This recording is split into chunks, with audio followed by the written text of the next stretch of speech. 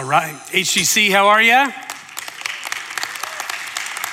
think three of us are well. That's so good to hear. I'm so glad to be with you. Here we are this first weekend of August, kind of kicking off a brand new series. For some, it is still great, hot summer weather. For others, oh man, that S word, not the one you're thinking of, the other one, school, is starting back. And so all kinds of different transitions going on in our lives right now. I'm really glad to get to be here with you to kick off this brand new series. It really was bridged in a really great way last weekend as Jackson was closing our series on the book of Proverbs and talking about, among all these things, that a dad is telling his son, hey, here's how you walk in the way of wisdom. One of those huge topics in the book of Proverbs is how you navigate sexuality, specifically sexual temptation.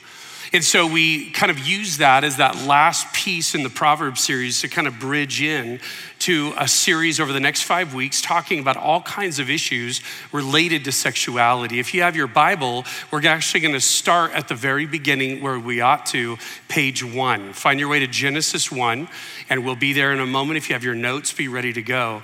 And really the reason why this series is so important is because there are so many loud voices shouting at you about what sexuality is and how much sexuality matters. Our culture screams these things. You could drop an alien into our country and just have them be here for a few days and take in the reality. This is an over-sexualized group of people.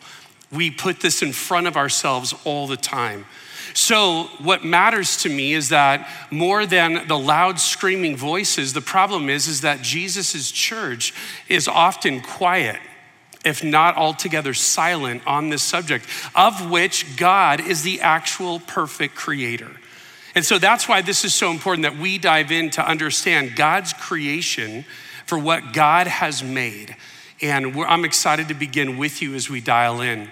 I appreciate our comm team for all the things they do, but especially this series. We were having a creative meeting a few months ago, and as we were talking about it, I just love what they came up with, this idea that you pay good attention, or at least let's put it this way. If you don't pay good attention to the labels in your clothing, you'll only do that until you destroy something, right? You accidentally wash it, you accidentally don't wash it with colds or whatever, and all of a sudden it's ruined, and then you realize that tag is there for a reason. I'm gonna pay better attention. I'm going to handle with care. And so I love this whole ethos, this whole symbolism that we're using related to what God's designed for our sexuality, that we would in the same way pay good attention and handle with great care. This idea, by the way, one of the words that are phrases we'll use throughout this series is that because God is the designer of sexuality, then we need to understand that he created what we'll call a holy sexuality. And what we mean by that is that it's from God, of God, given to us by God, and therefore there's this thing. And for some of us, as we dive into this topic, for a host of reasons, it's not only awkward. Let's just say that in the beginning. Every time I say the word sex tonight, some of you are gonna cringe a little bit. That's okay. There's an awkwardness to the conversation. But beyond the awkwardness, for some of us, there is this gross concept. One of the marriage books I remember reading years ago talked about sexuality that often will have one of three opinions of it. It's either gross, or it's a god. We've made it an idol in our lives, or hopefully biblically it's good within God's design of how he designed it. So I'm excited to dive in with you. Let me start by telling you this. I think understanding from the very beginning the why, the what, and the who of this series will help a lot. So let me begin with the why. Why are we even doing a series on sexuality? And it really comes down to this. It's what I said a minute ago, because everyone else is talking about it. How could we be silent? The people who have God's revelation of truth on this subject matter, we need to be very upfront, open, and very true to what God has said. So we have much to say on it simply because we have a Bible, and in God's revelation, he speaks much to it. I felt like in this series, having at least a basic foundation and understanding that we could begin from would be a real win going long term, so that as we understand the real thing of what God's created, we would be able to compare it to the counterfeits that we experience around us and honestly, maybe even in us. I'm not gonna be a fool to think that we're all at this understanding and definitely not all at the practice of engaging God's gift of sexuality his way. So we're going to come at it with a sense of, God, we wanna have an openness to hear what you have to say. That's been my prayer all week for us, that there would be open ears and hearts to, as we hear God's word, what does this mean in my life? And I wanna help, our goal at HEC all the time is to help equip you to be a better world changer, to help equip you to be a person of loving influence in your oikos, your 8 to 15. And we believe this topic is gonna help that way. Also, I wanna be really clear, this topic is not in reaction to anything. We put this together on the teaching calendar 10 months ago. So there's no recent event, there's no cultural thing that we're like, oh, we need to do a series about sexuality. We just think it's important no matter what. If that's the why, then what's the what? What are we gonna do? And our goal is this, we're not going to be exhaustive. I'll tell you that in advance, because what that's gonna do, there's probably gonna be an element every single week in this series where you're gonna be frustrated that we didn't talk about subject X or Y. And it's gonna be one of those, well, he didn't get more into, or he didn't address that. I'm just gonna tell you in advance, be ready to be disappointed. Because what we are going to do is we're gonna focus on the foundational truths of sexuality presented in scripture, and that's all we'll have time for in this 5-week series. We will do other things in the future, but in this first series, it's gonna be, here's the foundational issues that we believe the Bible teaches. So therefore, as we continue to try to understand what the counterfeits are, we have to become very, very aware of what the real thing is. And finally, who? Who is this series intended for? And can I say with great confidence, it is intended for every single one of us. Those of you here in Powell Auditorium, those of you watching online, it is for every single one of us, both those who may have not stepped into spaces that have violated God's design for their sexuality with the goal of encouraging you to continue on.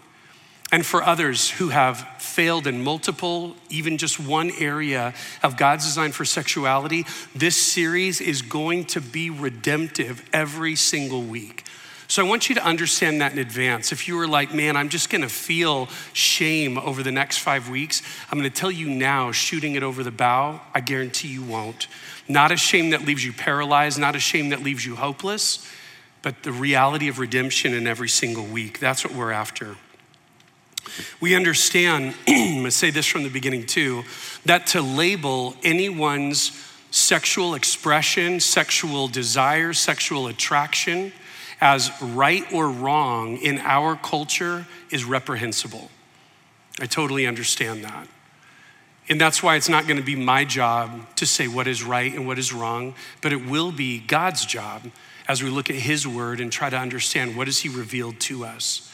And so as we do that, what I understand, even though we live in a culture that says feel what you feel, love who or what you wanna love, and be who you believe yourself to be, we have to be a people who keep walking in truthfulness. It's our highest core value at High Desert Church, that we would be a truthful people.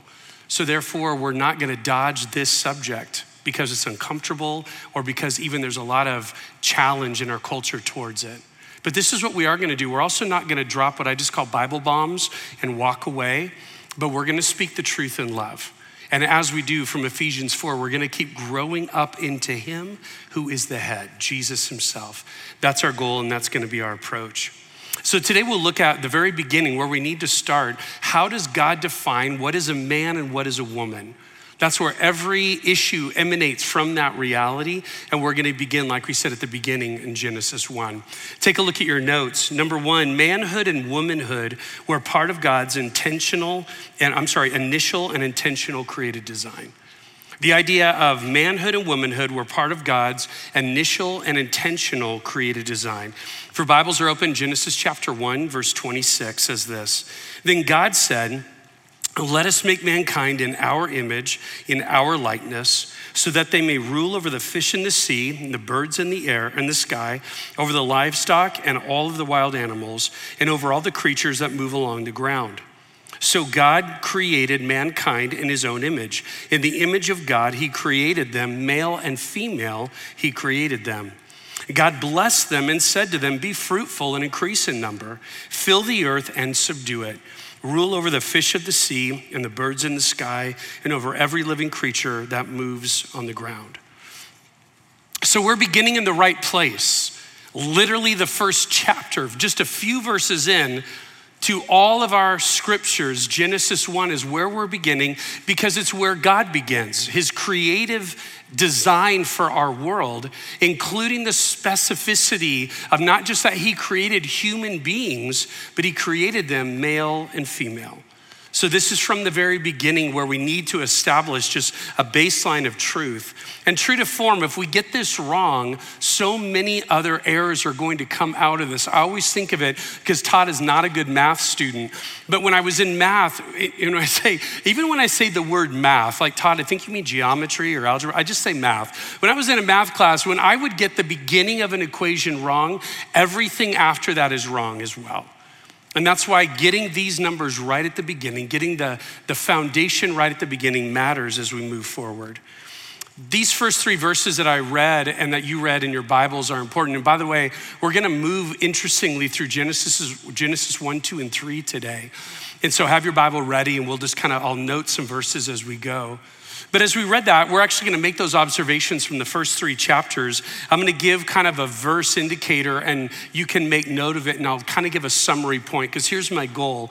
I wanna give some big rocks at the beginning of our time today and then we'll see how that fleshes out and why they matter so much. So first off, we noted in verse 27 and 26, God is a creator of all things, including mankind.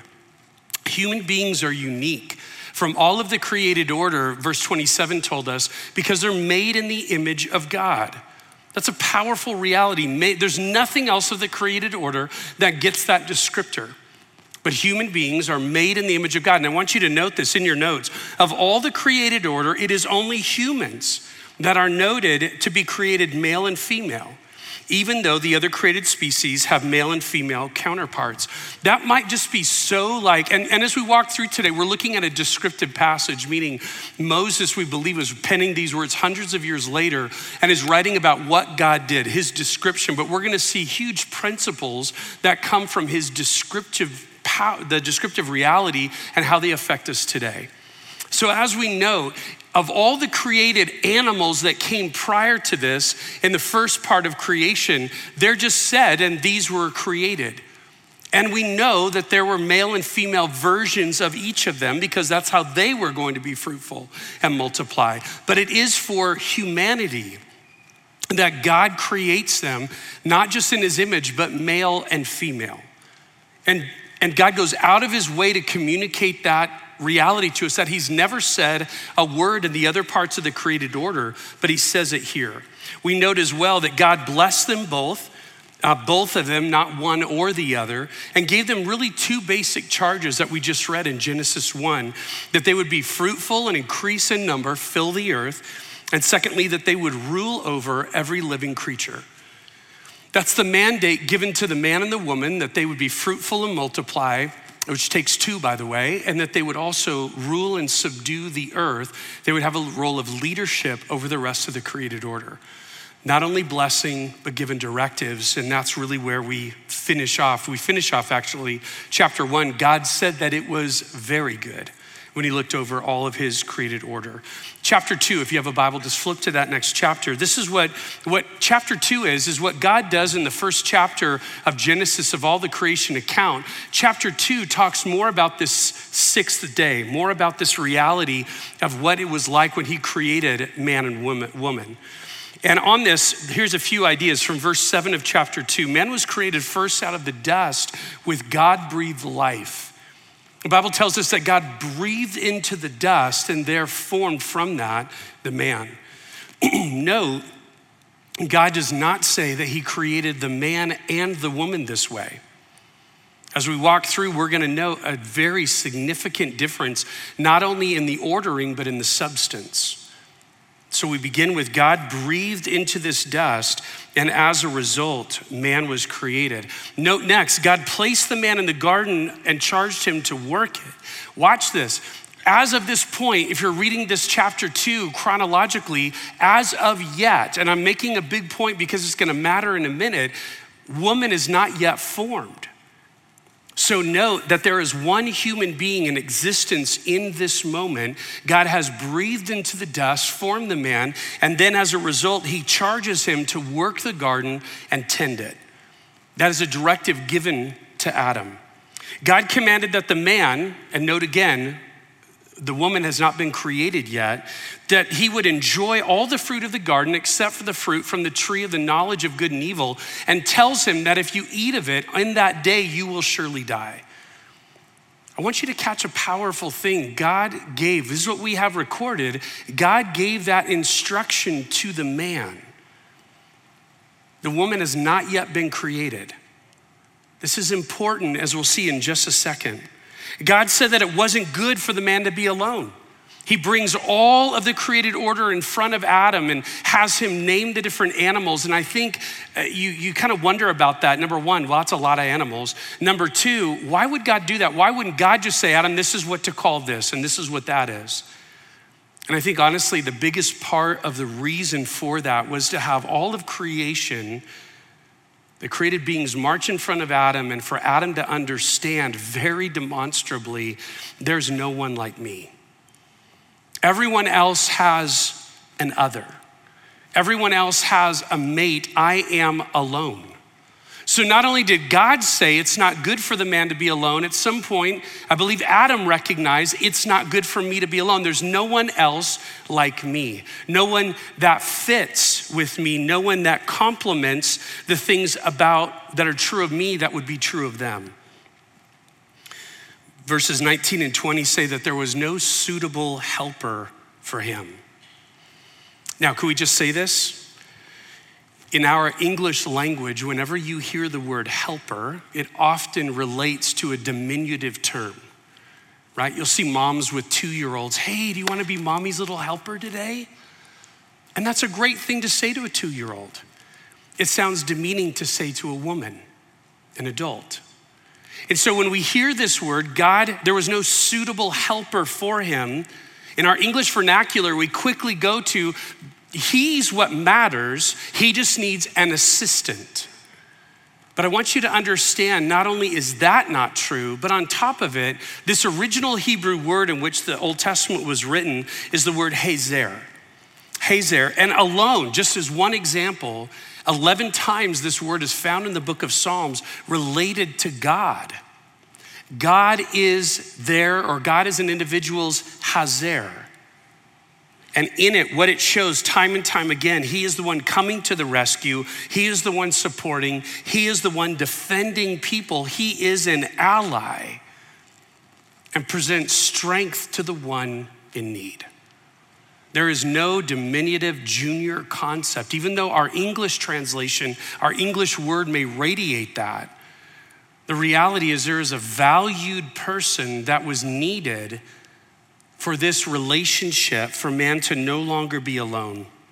So what does God do? He creates woman, but note, he doesn't create her from the dust.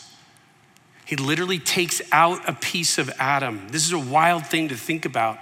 He takes a rib of Adam, and around that flesh forms a woman who is that other person, who is that other side of who he is.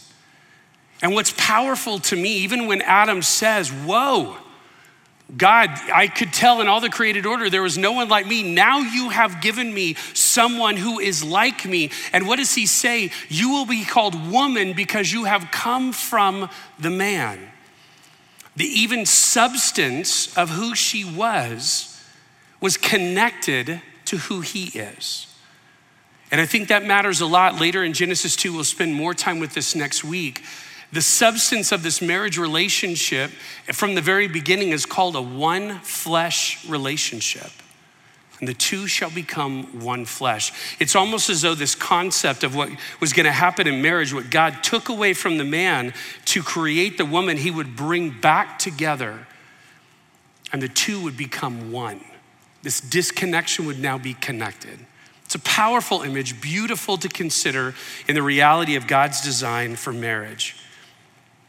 So note that in this reality of being created second, in this reality of being created from the man, in this reality of being created to complement, to be for the man, the reality of none of that makes a woman any less valuable, any less meaningful, any less worthy. There's nothing in the text that would suggest that. Just 2 weeks ago, the Barbie movie is the biggest movie of this entire year, box office wise.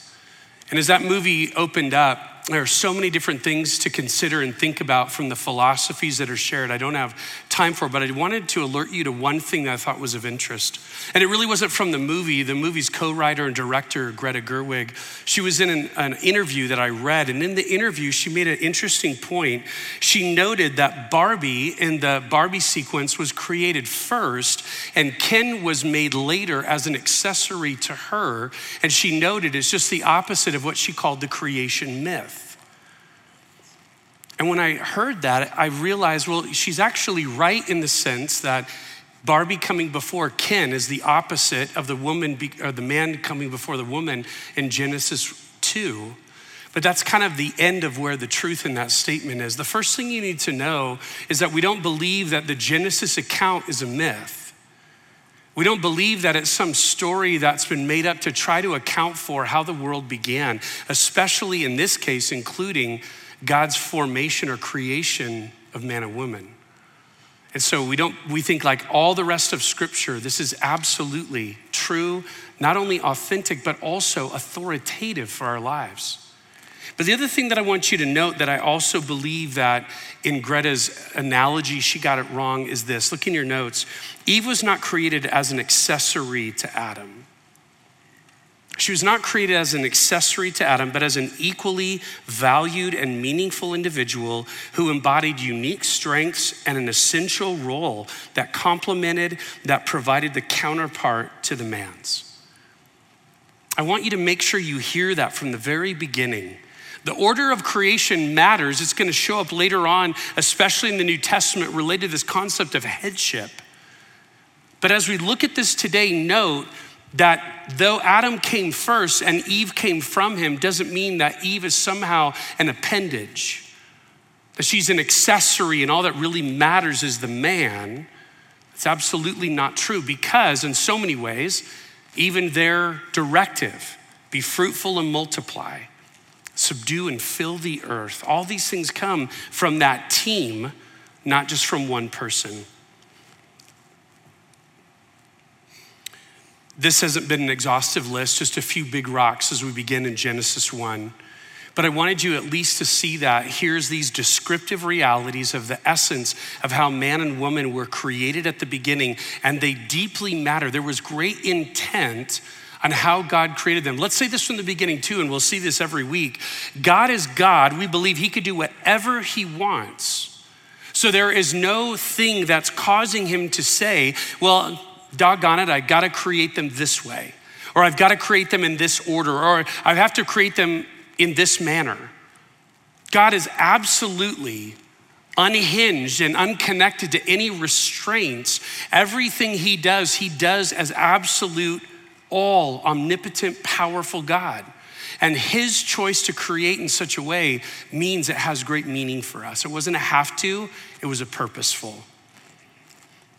A statement that we're going to refer to a few times in this series is called the Nashville Statement. It was a group of people that came together 6 years ago in 2017 of pastors, theologians, and authors to have a summit basically on the point of trying to identify what does God say about sexuality. That was the whole essence of their meeting. I want to read you a clip from what they would just call the preamble, a paragraph from the beginning of the statement, because I believe it sums up this incredibly important concept so well. It says this: we are persuaded that faithfulness in our generation means declaring once again the true story of the world and of our place in it, particularly as male and female.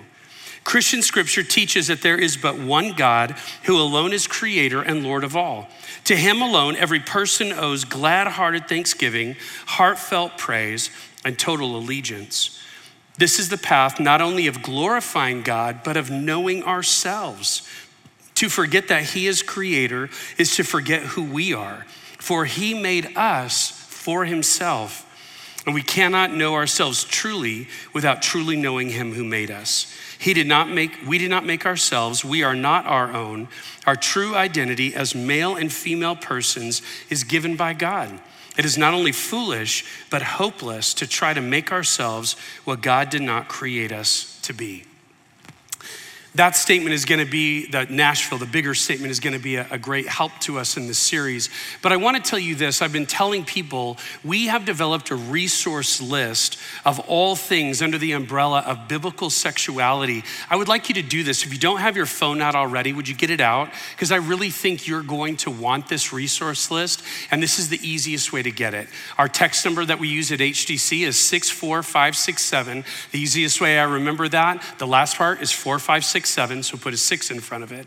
64567, and I love this. You're gonna text the word laundry, right? With our series theme, text the word laundry to 64567. When you do, what's gonna come back is a link to our resource list. And I'm gonna tell you now, I've been telling people, I think the resource list that we've generated for this series is going to have incredible value and worth for you. More than any resources I've noted before, this list is amazing. And here's one of the reasons why it's amazing. Our pastors have helped compile a bunch of great different books, podcasts, articles on these topics. And on the one hand, it's extensive, but it's not meant to be overwhelming. It's even put in with subject headings so you can find your way.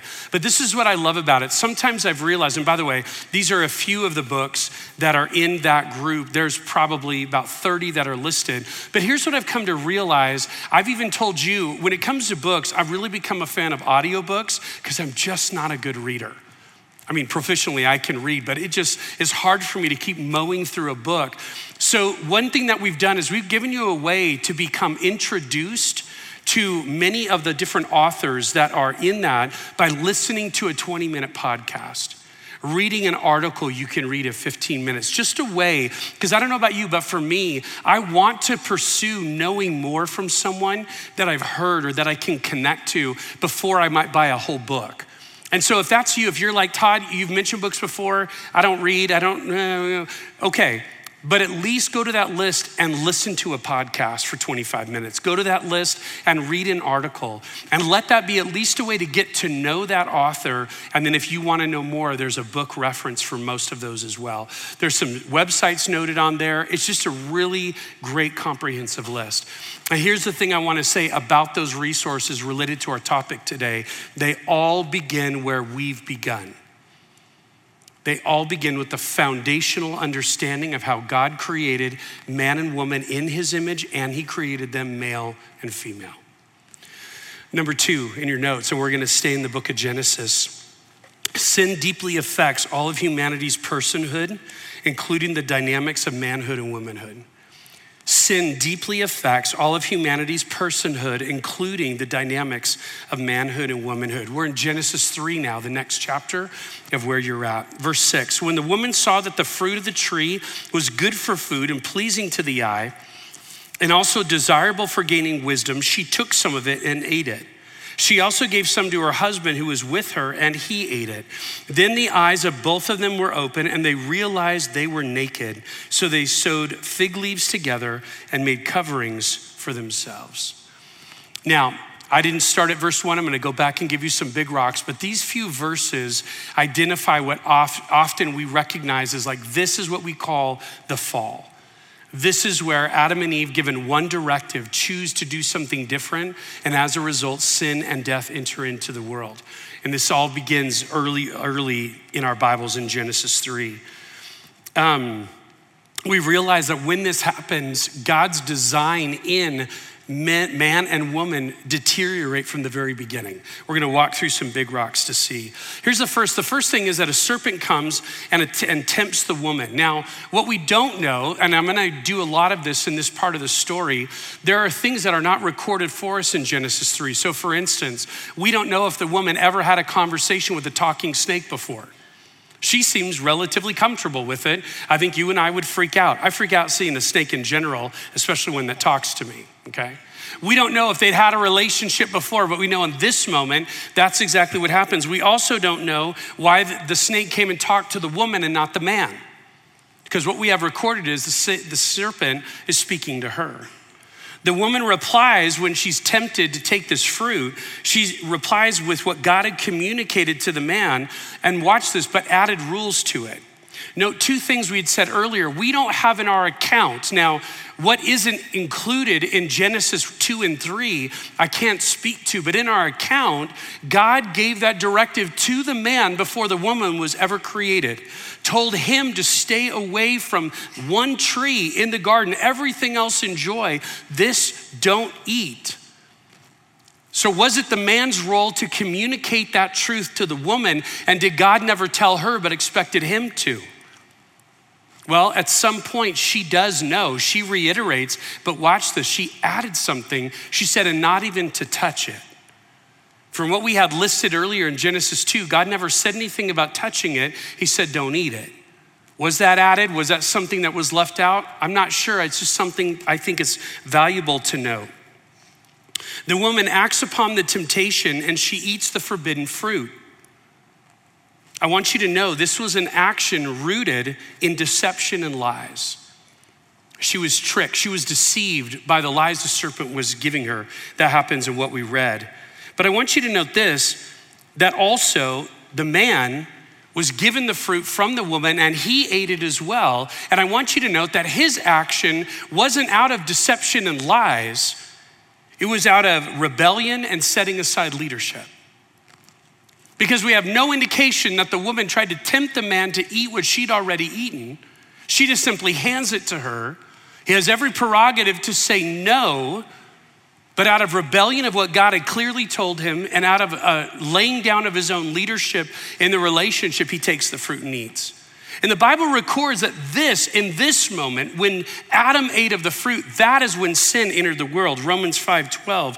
Therefore, just as sin entered the world through one man, and death through sin, and in this way death came to all people because all sinned. It's through Adam's rebellion of what we would call the fall or original sin begins in this action. So back to these distinctions of male and female, the distinctions of who was told what and when, they're not the same. And there's different types of responsibility. There's a different level of even rebellion versus simply being deceived. Note that both the man and woman's eyes were open, and as a result, their nakedness, they needed to sew some clothes together to cover themselves. Note that when sin enters into the world, it not only breaks fellowship, breaks a connection with these co-created beings, man and woman, but we'll see breaks the relationship with their creator. Sin affects everything and breaks everything in the process. The man responds to God's inquiry in verse 10, stating that he was afraid because he was naked, so he hid. And as a result, God asked him this great question: how did you know you were naked? Why would you have anything to be ashamed of? And as Adam begins to speak back the sequence of events, this is what he says. He blames the woman you put here with me, who gave me some fruit and I ate it. Isn't it powerful? In the first ever account of a sinful action, blame becomes the center point. It's not my fault, it's the woman you gave me. Note, by the way, it's exactly what happened. God had given him this amazing gift in this woman, the other side of him, the counterpart to who he is. And what was once so beautiful now is a subject of blame. It's her fault. God asked the woman, what happened? She does the exact same thing. She blames the serpent. He tricked me, and shifts the blame to another created being, even though she had full understanding of what God had said. This isn't all of the account of Genesis 3 in the fall, but I want you to know these things are really important to us related to our sexuality. And you might go, Todd, how? Well, they relate so much to the idea of what is a man and what is a woman. In your notes, here are some of the things that we face today that harken back to the original failure to follow God's design as men and women. In your notes, the first one, there is a competition that men and women often have with one another to establish who is more valuable or who is of more value and more worth, who is more capable and who is more self-sufficient. One thing that's come as a result of the fall, initially, you had these two co-created beings that were on the same team, oaring in the same direction, working together, complementing each other beautifully. As a result of the fall, now there's a competition to say, in essence, I don't need you.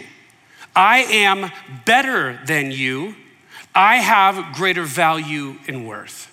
You guys, even to the point, and this is something that you've heard as long as time, there will even be situations where we'll say, hey, this today is a battle of the sexes. And whether it be on a game show, whether it be in the public forum, this is the reality. There is now a competition where once there was incredible unity and perfect team. This is a problem from the fall. Number 2 in your notes, there are stereotypes and caricatures that men and women often use to describe each other, relegating all men or all women to certain attitudes and aptitudes, certain roles and responsibilities. This has become a problem. There is now this reality that we stereotype, and in the stereotype usually make a caricature, which is that thing when you go to Disneyland and they want to charge you $80 to do a picture of yourself with the really big head, right? That nothing else looks proportionate. That's a caricature. We do this towards each other. A caricature for men is that he's got to have a big bushy beard. He's got to eat a lot of red meat. He's got to love football. He's got to drive a really big truck. He's got to be really abrasive. That's a man. And here's the interesting thing. Related to God's explanation and God's design for a man, that doesn't come close. But yet that's what our culture has determined that's what a man is. By the way, by that definition, I'm only 2 parts man. So I got an issue, I guess. But this is what happens as we buy into this, not just people in our world, but ourselves. This is what men are like. This is what women are like. Women, the same thing. There is this reality of a set of expectations, a way to look, a thing to do, what must be true of you because you are a woman, positively or negatively. That again is often formed from the caricature of a culture, sadly, even from our own church culture. Not High Desert Church specifically, but the church. Women are to look, to be, to whatever. And my only point is this, that may or may not be true, but it's all rooted back in what does God's word say? God's word gives us some level of directives for men and for women, some of which we're looking at today, but many of them we've added to that mix and said that's what makes a man, that's what makes a woman. And finally, number 3, as truth, and I think this is the hugest problem, as truth becomes more and more equal to what we used to call opinion or perspective, your truth can completely do away with anything that resembles the 2 types of intentionally sexed creatures that God created to demonstrate who he is. That term intentionally sexed just goes back to what we said earlier today. He created them male and female. There were 2. And no more. And the problem is in our culture, that's a much wider issue than simply this related to gender and sexuality, is simply that truth has become simply something so subjective to whatever you feel, whatever you think, whatever your opinion may be. This is now, quote, your truth rather than simply truth. Truth that is objective. Truth that simply says, and for all time, in all places, for all people, this is true. The Bible communicates on that level of a thing we call objective truth rather than the subjective your truth about whatever situation you may be in or however you may feel. Our culture has lost its moorings about manhood and womanhood, plunging into such an individualized understanding of personhood that allow any and all deviations from God's design of male and female. Anything is up for grabs. One of the biggest fallacies occurred when gender became a separate category from sexuality. Track that again. One of the biggest fallacies occurred when gender became separated from sexuality. Look at this quote from an article from the Gospel Coalition. While much of modern culture desires to deny these distinctions and to untether gender from sexuality, the New Testament reaffirms the Old Testament's teaching on this topic and brings the male-female distinction to its culmination in the Christ-church relationship. According to the internet search that I did this past week, there are 107 stated gender identities today.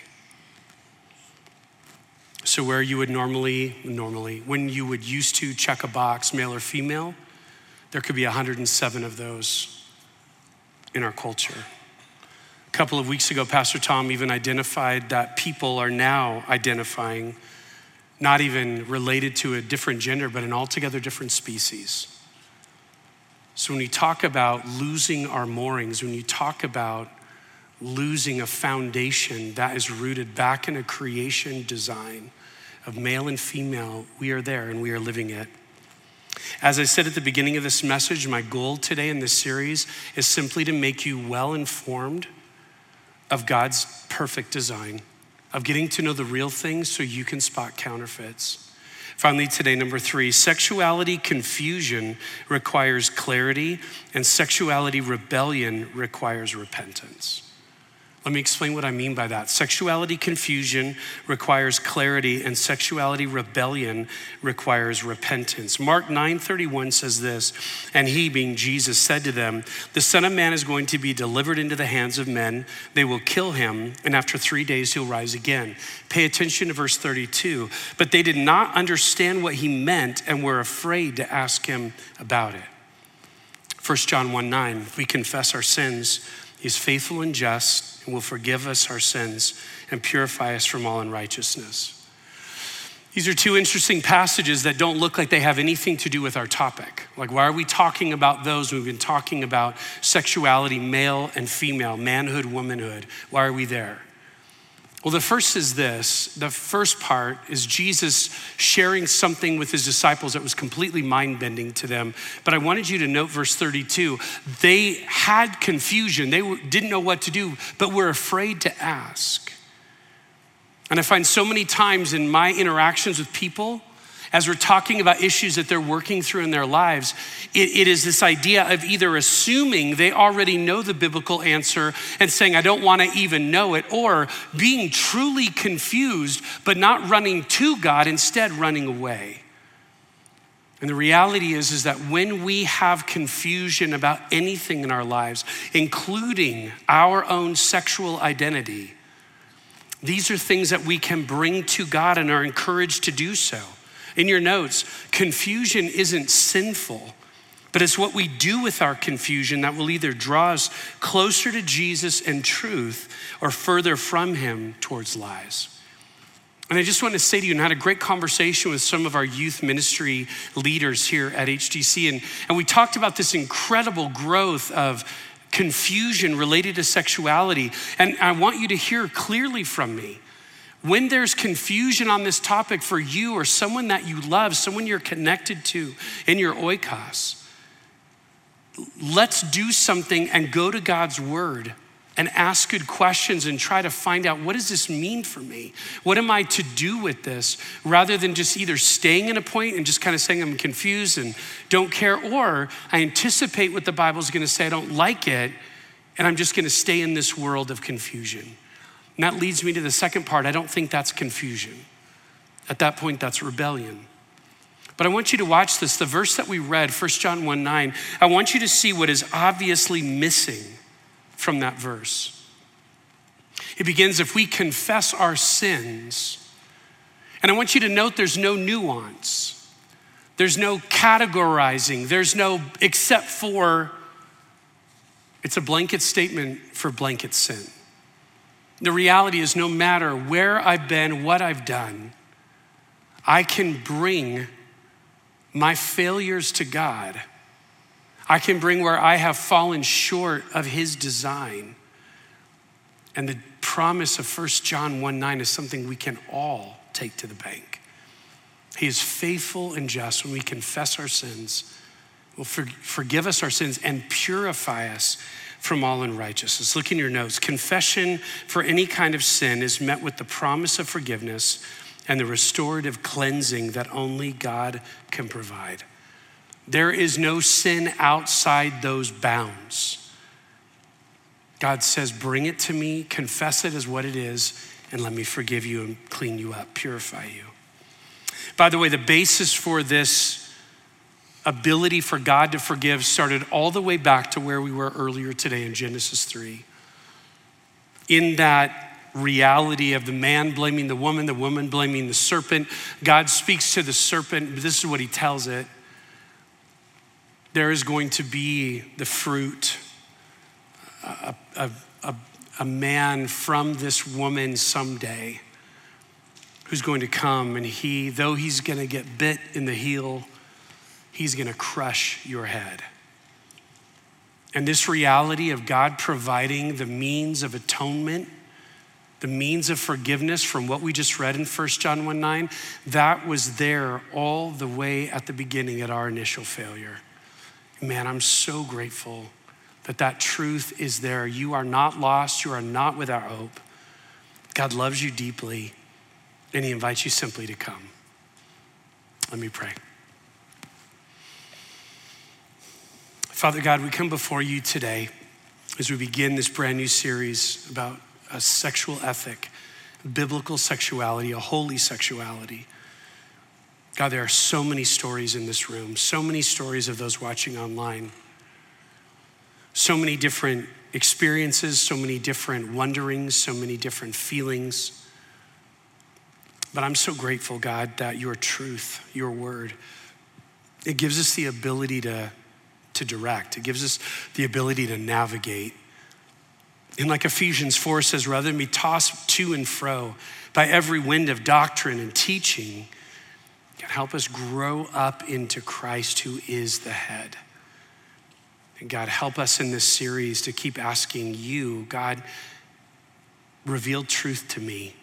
Not my truth, not somebody else's truth, to reveal your truth to me so that I might know it and live accordingly.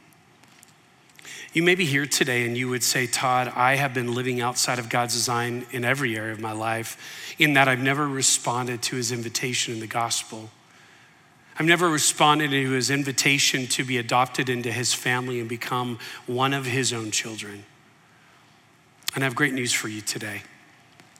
That whether you're here, whether you're watching online, you can actually make that decision.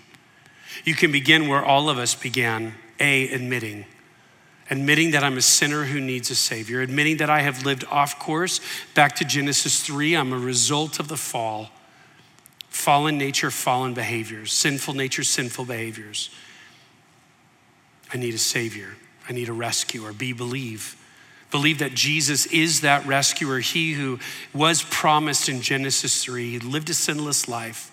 He died a sacrificial death. He was raised supernaturally on the third day.